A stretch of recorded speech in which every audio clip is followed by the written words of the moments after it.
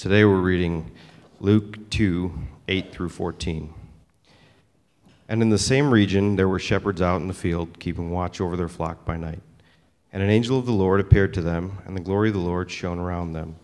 And they were filled with great fear. And the angel said to them, "Fear not, for behold, I bring you good news of great joy that will be for all people. For unto you is born this day in the city of David a Savior, who is Christ the Lord. And there will be a sign for you. You will find a baby wrapped in swaddling cloths and lying in a manger." And suddenly there was with the angel a multitude of the heavenly host, praising God and saying, "Glory to God in the highest, and on earth peace among those with whom he is pleased." All right. So in this season, as I said, we're walking through this Advent series, and the overarching theme is the Incarnation. Okay, again, God in the flesh, and we're looking at different aspects of what that means, what that looks like. And this morning, I'm excited as we walk through the Christmas story for us to look at and to even ask the question: what does it look like for us? Okay, just pause right now, even look around, think about those people that are close to you. Think about your family, your friends, your neighbors. Okay, again, to bring this to earth a bit, to help realize or even help remind us of what it looks like to be shaped by the true story. Okay, the entire scriptures from beginning to end tell a story. And it's a true story, it's historical events, and it's also one that's meant to inform every other story we're in, right? Whatever your own individual life is, the good news of Jesus, okay, that he came and entered into our world and lived and then died and then rose again. The good news is that your and my story is not just in isolation from one another or in competition with each other, but is actually informed and shaped by his story, by who he is, by who he's created us to be, by how he's created us to relate with one another and with the world around us. Okay, to give answers to those things that are broken, to the world that's not the way it should be. And so what does it look like for the Christmas story to shape our lives? And again, the true Christmas story. So with that, let me go ahead and pray again in anticipation and expectation for what God will show us and will teach us through our time together. Yeah, Lord, we thank you that you're good.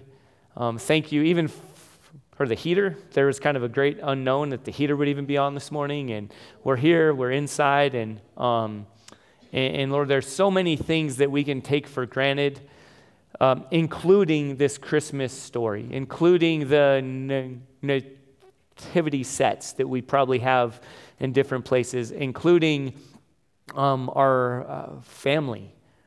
Until we're reminded in some way that things aren't the way they're supposed to be, and that tends to bring us back to earth. And so, Lord, I pray that through our time this morning, your story, the true story of Christmas, of Jesus coming, being born, Lord, that as we dive into that we will be shaped and informed and transformed as our minds are renewed, as our hearts are shaped by who you are, what you've done, and what you are doing. We pray all this in Jesus' name. Amen. All right. In the prayer time, I mentioned the nativity scene. And those who know me a little better and we're in community together with know that this is a theme that I like. It's sort of a hobby horse for me. And it's also one of frustration to some degree. And I want to ask you about it, okay? So think about your own. I didn't have a picture of my own nativity scene that we have in our house, but I got one that looks pretty similar to it. If you see here, this nativity scene, right, does it look like yours? Does it look like most of the ones that you tend to see? A question I want to ask you is, does it look like the one in the Bible? And that's what we're going to look at and walk through this morning. And let me say what the goal is not, okay? Because I can be one of these people, a little arrogant, a little bit prideful, which is usually born out of some form of insecurity. And for me, it'll show like, hey, I've gone to seminary now. I'm pretty woke. I'm pretty I know what's what. So I'm going to prove my intellect and my wokeness to everyone else by, say hypothetically, taking a Sharpie one time and coloring the face of the little figure that was on our Jesse tree that was this like little bright white figurine that was supposed to be Jesus. And I was like, enough's enough. I'm gonna correct this scene. Or our nativity scene at home is like this heirloom. It's this old, handed down, it's an antique, handed down from generation to generation nativity set. So I want to like throw it away or get rid of it and come up with a new one. But I mean, we would have major problems if I were to do that. And so what do we do instead? Again, people that's been in my house lately, I like to move the figures around and like upgrade certain figures. Like, okay, that's supposed to be a wise man who's a person of color compared to all the others who aren't. He's getting upgraded. He's now Joseph. And this person, okay, you're getting, and so I like to move them around and things like that. So again, I have my own issues, my own shenanigans, but the goal is not to do that, okay, to become a little prideful and to kind of snarky, well, I happen to know who was there and who wasn't there and who should have been there, and there were no, the lamb, I don't know where that little lamb came from, or who's that dude with the trumpet, by the way? I don't know, and this isn't build your own story, okay, by the way, okay, the Christmas story is not build your own story. So what is the goal? It's for us to see the real story, in some ways, yes, to understand the historical progression of what God did. But again, most pointedly, for us to see the real story and what God is doing. And we tend to take certain things for granted, and then we miss the truth. Okay, we miss not only the historical events, but we miss a lot of what God was actually doing. I had a conversation earlier this morning with Peggy, a good friend of mine, and often just drops little dimes of wisdom. And just a few moments ago, she mentioned what a messy story the Christmas story is. How much is just chaotic and crazy. And yet we so struggle to connect the dots from that to our own messiness and struggle and brokenness. And we think Christmas is getting ruined, rather than that being a reminder all the more of, wow, God, you entered into mess and brokenness. That's why you came. Okay, so with that, again, we're going to peel back and look at the story. You can take that image off there now if it's so now it's all ingrained in your minds. Whatever your action point or application with that, you do. Okay, work together, talk about if you want to play, move the figures around, or just get out, the paint set or whatever. Okay, join in that. By the way, because I wasn't clear, you can go ahead and actually put it back up. Thank you. That's not what they looked like, okay? This story takes place in the Middle East, okay, modern day, think like near Saudi Arabia, Israel, right, Iran, Jordan, Lebanon, Syria, Egypt, North Africa, not Iceland. All right, so we're clear. All right, thanks. We can get rid of that image now. So let's dive into the story here together, all right? We need to know the story. We need to know the true story. So with that, let's pick up in Luke chapter 1. In the 6th month, the angel Gabriel was sent from God to a city of Galilee named Nazareth, to a virgin betrothed to a man whose name was Joseph, of the house of David. And the virgin's name was Mary. And he came to her and said, "Greetings, O favored one, the Lord is with you." But she was greatly troubled at the saying and tried to discern what sort of greeting this might be. So there's a lot going on here, right, that we need to, again, kind of pause and step back, because we've probably heard this, we've read it, we sing it, but we just say things, and we often don't stop and think about what we're saying. A couple things that to especially a first century like Jewish audience would be reading this and would be like, what? This is craziness. First of all, if you could bring up the map here, we're going to come back to this a bit, but just to help us get our bearings a bit of what we're talking about, where we're talking about, this city that is in Galilee up there, the northern part, and it's Nazareth. And we just read it and move on. Oh, yeah, cool. Nazareth. Oh, well, when was this, right? Historically, and I'm not going to give the dates every time, but it's likely around like 5 BC. Okay, likely in that era. The dates got kind of, so yeah, you're like, wait, AD, Jesus, right? This is when he starts. Yes, but historically, as we're tracking back, it's around 5 BC when what we just read was happening. Okay, Nazareth, right? We read, oh yeah, Nazareth, of course, right? We sing songs, it's in there, we talk about it, we know all this stuff. Well, it would be, and I've used this before, and I know we've got some friends here from different places, but it would be like if we're just kind of reading along and this angel Gabriel, who's like top dog, big time angel, and we'll talk about angels in a bit here, was sent from God. Okay, that's not every day that happens. It's a big deal. Went to a city, Gila Bend. Wait, what? Right? It's like we read this, it's crazy. This Nazareth is known as this very inglorious city. I talked about Yuma last time, but one of our elders is from Yuma, and so, I didn't, right? Job security, right? Don't hate on Yuma. No, right, we've got other people, but everyone's got another city, right? We've got Yuma. We hate to admit it, but Phoenix talks about us, right? They've got Gila Bend or Dateland or whatever, right? And so there's all these things, but whatever it is, Nazareth is like that. It's somebody else's kind of chump city. And the fact that God would choose to go there is a big deal. And some other things, okay, it's an unlikely place. These are unlikely people. We read there, right? To a virgin betrothed to a man whose name was Joseph.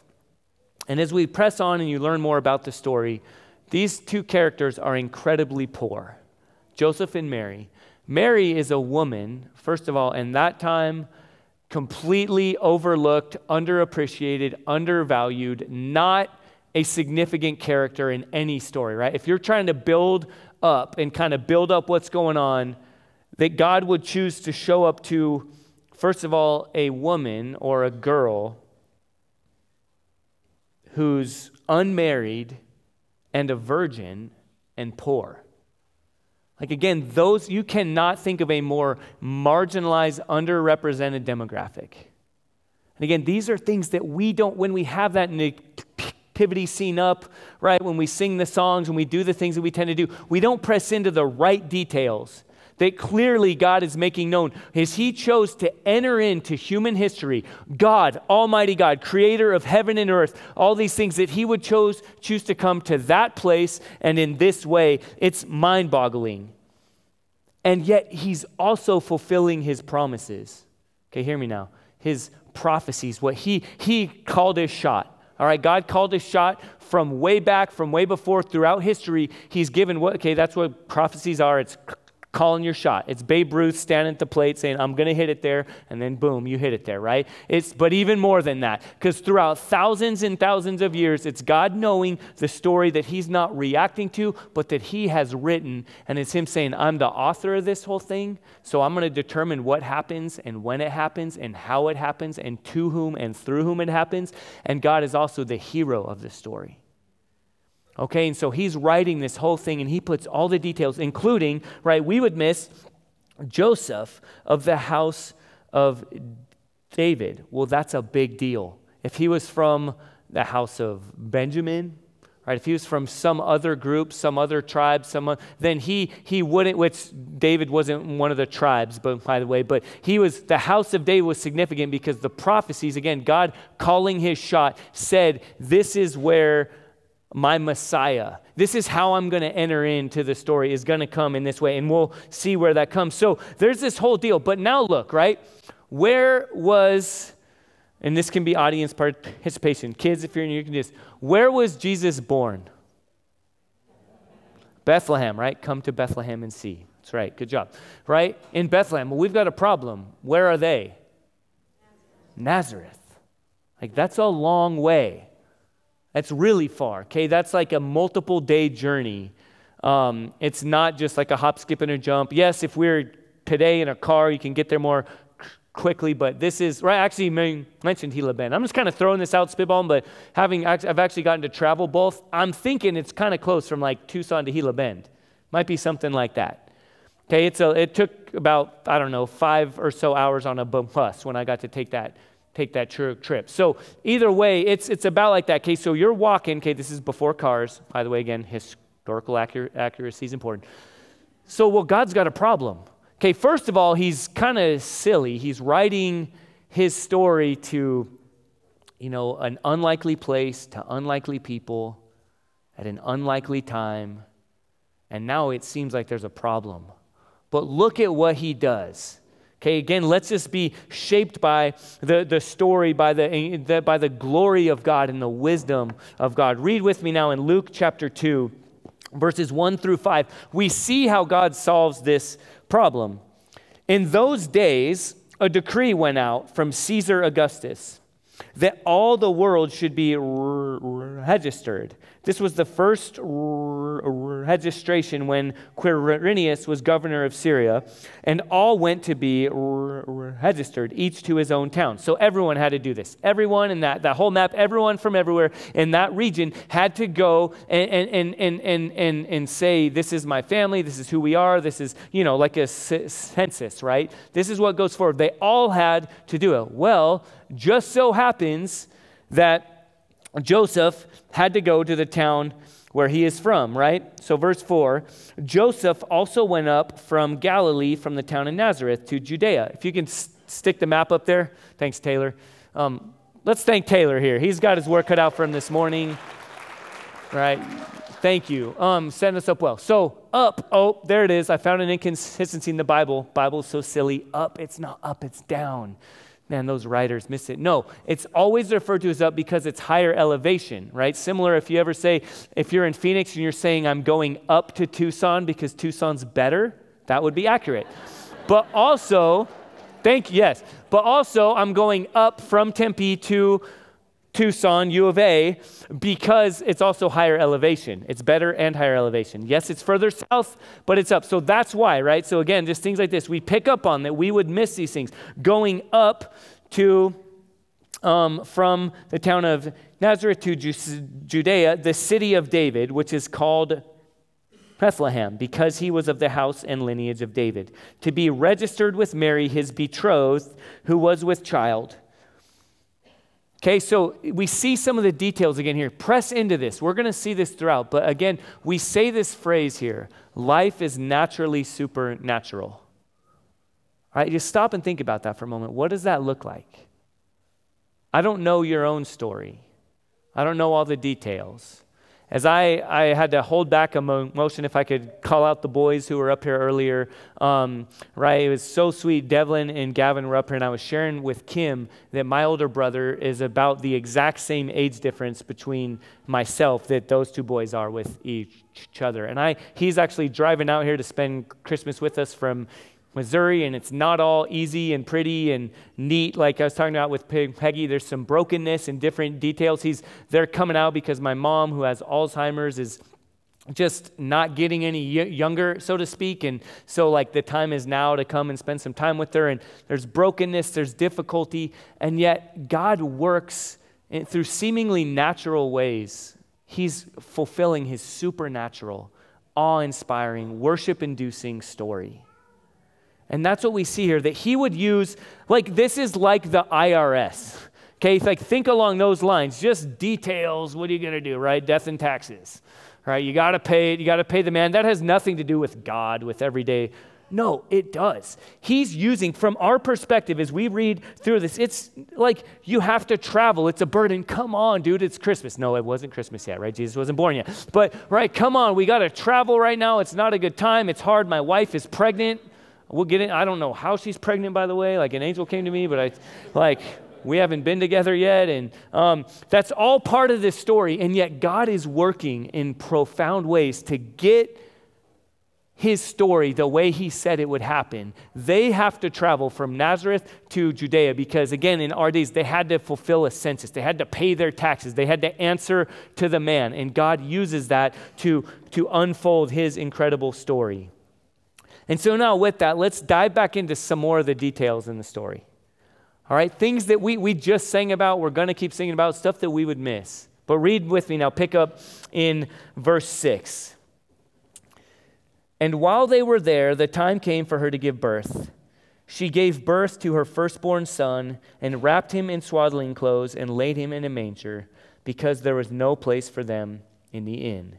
And even that, right, the details, if you've ever seen like a Christmas play, it's like, no room at the inn, and someone's all mean and shouting like, man, that guy's a punk. Why was it? Did they smell? What was the deal? Why couldn't they come and stay at the inn? Well, again, this census is going on, right? People all went to these towns where they're from, and that happened to be a town where people, kind of a sending town, if you will, right? So a bunch of people came back, just so happened that there wouldn't be room for them. But even that is fulfilling prophecy that God had said would be fulfilled, right? That his son, that the one whom he would send would be born among the animals, would be born in a manger, which even just for our imagery is likely just kind of the downstairs, right? If some of you have houses that have like a garage where you park your cars and your dogs sleep and then you got rooms upstairs and the house is there, it would be kind of like that, okay? It's likely attached to the house, but it's this kind of picture is like, hey, there's no room in here, no extra rooms, but you can stay in here. And then, close by, right? So you saw that, right? Right now, all we've got there is Joseph, Mary, Jesus is just born, like some animals are around, we don't know exactly which ones, right? And that's it. But nearby, something happens in this scene. And let's again continue looking at more of these details. In Luke chapter 2, verse 8, and pick up with me there. In the same region, there were shepherds out in the field, keeping watch over their flock by night. A couple more details for us to pick up. Shepherds in that day, not like the cool grandfatherly figures we just saw that are like have beards and kind of, they actually look a lot like the kings or the wise men that you see, and like, which one's which? Oh, that one has a staff. I guess that's a shepherd. I don't know. Right? In that day, it would not, it would first be like, wait, what? Shepherds? They're outcasts. They're ceremonially unclean. They get turned away at the door if they come to worship. They've been handling animals. They're unclean. They're likely stinky. Okay, it would be like, again, in our context, if you said people who were homeless or, gypsies who wander the earth, and they had this kind of people look at them sideways. They ushered their kids across the street if you're talking about shepherds. So the fact that shepherds are part of the story is a bit different as well. They're out in the field keeping watch over their flock by night. And an angel of the Lord appeared to them, and the glory of the Lord shone around them, and they were filled with great fear. Well, why would that be? Angels, right? The little figure on top of my tree is like chubby and cute, and I would kind of want to snuggle with it. Like, why would they be afraid right now? Right? Angels are warriors of light. They are inspiring, like fearful beings, like scary things. And these shepherds, all of a sudden, they're face to face. They're interacting with an angel. Again, not a cuddly, chubby little being that flies around and wears a diaper. Okay, but this, and so they see this angel, and the angel says to them, "Fear not, for behold, I bring you good news of great joy that will be for all the people." The language there, by the way, what comes to mind for you when you hear the word evangelism or evangelizing, right? Even like we were out at Winter Haven last night, and there was someone with a microphone like talking to the crowd. I'll just say it that way. I think in their mind they were evangelizing, kind of open air of evangelism. This one didn't seem to be as harsh or mean as sometimes it is. But even there, all right, I'm a pastor. My first thought isn't like, oh, that guy wants to evangelize me and my family. Sounds nice, right? It usually sounds angry and mean, and I'm like, okay, I think it's okay, but I don't know, and we're here together to look at lights and stuff. I'm not going to go over and talk to this person. Well, what's happening here when the angel says, I have good news for you, that's evangelism. Okay, hey guys, I'm going to evangelize you right now. Again, most of us aren't like, sweet, sign me up, sounds good. I'll sit down and be evangelized, right? We think like proselytizing. I'm going to like thump you over the head and make you feel bad and stuff like that. This is, I'm going to give you good news. What if our evangelism, which yes includes bad news, which yes includes talking about sin and hell and separation from God and unrighteousness, okay, that's important. Don't hear me like I'm saying that's not important. But what would it look like if we approached it as sharing good news with people. In this Christmas story, that's what's going on. This angel says, I'm evangelizing you. I have good news for you that's not just for you individually, but for all the people. For unto you is born this day in the city of David a Savior, who is Christ the Lord. And this will be a sign for you. You will find a baby wrapped in swaddling clothes and lying in a manger. And suddenly there was with the angel a multitude of heavenly hosts. Again, this is like, imagine this scene right here. Crazy warriors of light worshiping God. And what are they saying? They're like, God, you've outdone yourself again. You did it in this way. You continue to bring your glory through such inglorious, seemingly natural ways. Glory to God in the highest, and on earth peace among those with whom he is pleased, right? We've heard Linus, right, talk about this. If you know the Peanut story, we sing this song.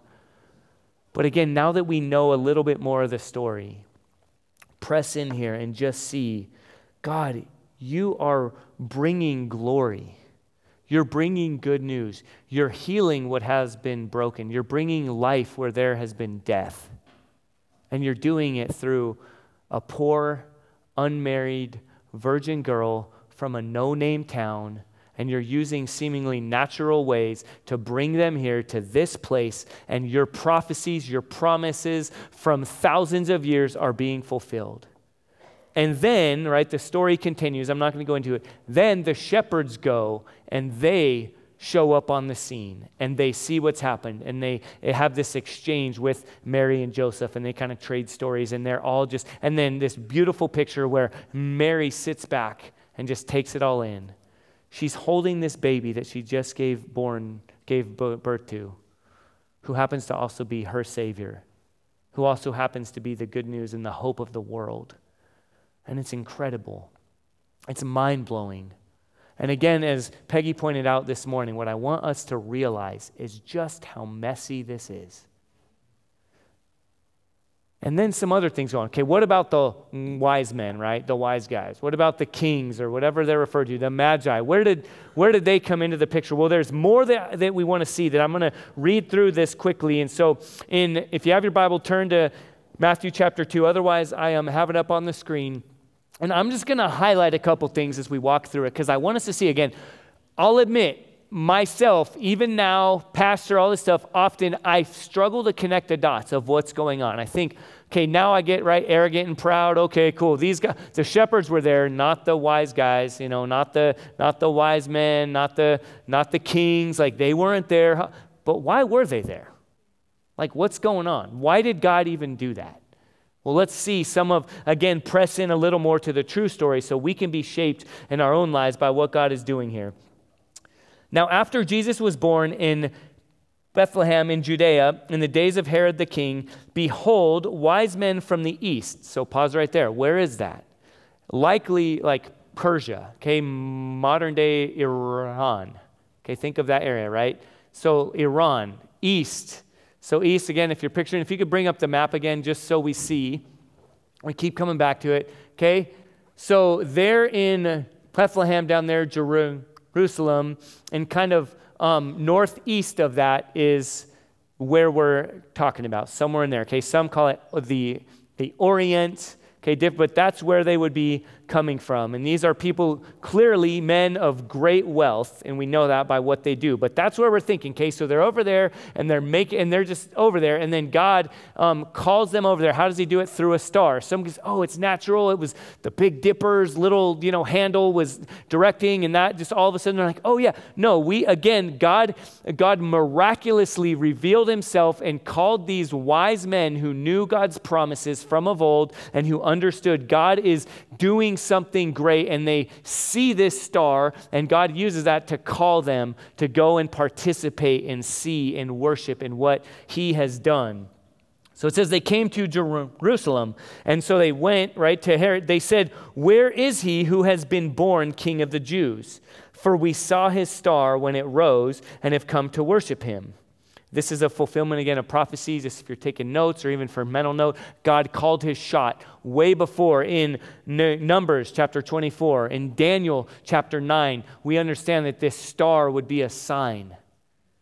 Okay, so again, this isn't just like, oh, whatever, these guys are walking around, they look up, they happened upon the scene. No, God, his story is unfolding. He's the author. He's working incredible things.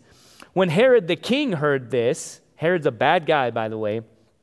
When he heard this, he was troubled, and all Jerusalem with him. And assembling all the chief priests and scribes of the people, he inquired of them where the Christ was to be born. So he's the king of the Jews, right? The fake one, not the real one who just was born, right? Herod's the political king of the Jews, and he doesn't even know. All right, he doesn't even know his own scriptures. He's secular. He's trying to hustle everyone. And so he says these things, and so he gathers everyone. What's all this stuff? Like, what's going on? What's this star, this king, this who's supposed to be born? What's happening here? And they told him, in Bethlehem of Judea, for so it is written by the prophet, and you, O Bethlehem, in the land of Judah, are by no means least among the rulers of Judah, for from you shall come a ruler who will shepherd my people Israel. Again, hear me right now, especially if you are not a follower of Jesus. All right, if the Christmas story is just kind of, fruitcakes and Christmas carols and hot chocolate and, broken family and whatever it is that comes to mind for you, this is the Christmas story. This is truth, and this promise comes from Micah chapter 5, verse 2. Over 400 years before Jesus would be born, God called a shot and said where he would be born, in Bethlehem. Then Herod summoned the wise men secretly and ascertained from them what time the star had appeared. So he learned all this stuff, and just kind of picking up the story, basically he tricks these wise men and says, what's all this about? And they say, oh, well, we're here to see the king. And so he says, okay, guys, here's the deal, okay? I'm a worshiper, all right? I want to worship too. So you go and scout it all out for me, okay? Go find this king who's been born, who's going to topple my kingdom, and go and tell me where he is so I can go worship too. They're like, okay, cool, we'll go do that. So they go and they find him. And before we get back to God, again, protects from that, which, by the way, he at the end of the story, he basically reveals and says, guys, don't go back to Herod. He's faking. He's tricking you right now, okay? He's not trustworthy. He wants to actually do harm, so they actually don't go back to him, all right? So they don't go back to Herod. But let's look at something here that, again, I admit I often overlook what's going on here. In verse 10, they saw the star. They rejoiced exceedingly with great joy. And going into the house, so they're in the house now. They're not in the stable anymore, or the manger. Okay, they go in the house. It's likely a year after, within the first year after Jesus was born. Okay, so again, just so we understand, it's not right when he's born, little baby. Oh, here's some shepherds. Here's that dude with the lamb. Why'd he come? And here's the other thing, and a trumpet. And hey, can you please not blow your trumpet right now? There's a baby. I'm trying. Any of us who have kids know we're like, you get that trumpet out of here. And okay, well, this is like a year later. Okay, or within the year. So it's not. But look what happens here. Again, focus on the right part of the story. They fell down and worshiped him. Then opening their treasures, they offered him gifts, gold and frankincense and myrrh. Why? Again, that's weird. I don't know about you, but if you've ever held a little like 1-year-old baby, or you're sitting there, right, they're, you're trying to wean them, they're nursing, whatever, and then these 3 really wealthy people come and bow down and worship. It's kind of weird, dude. That's my kid right now. I need to change his diaper.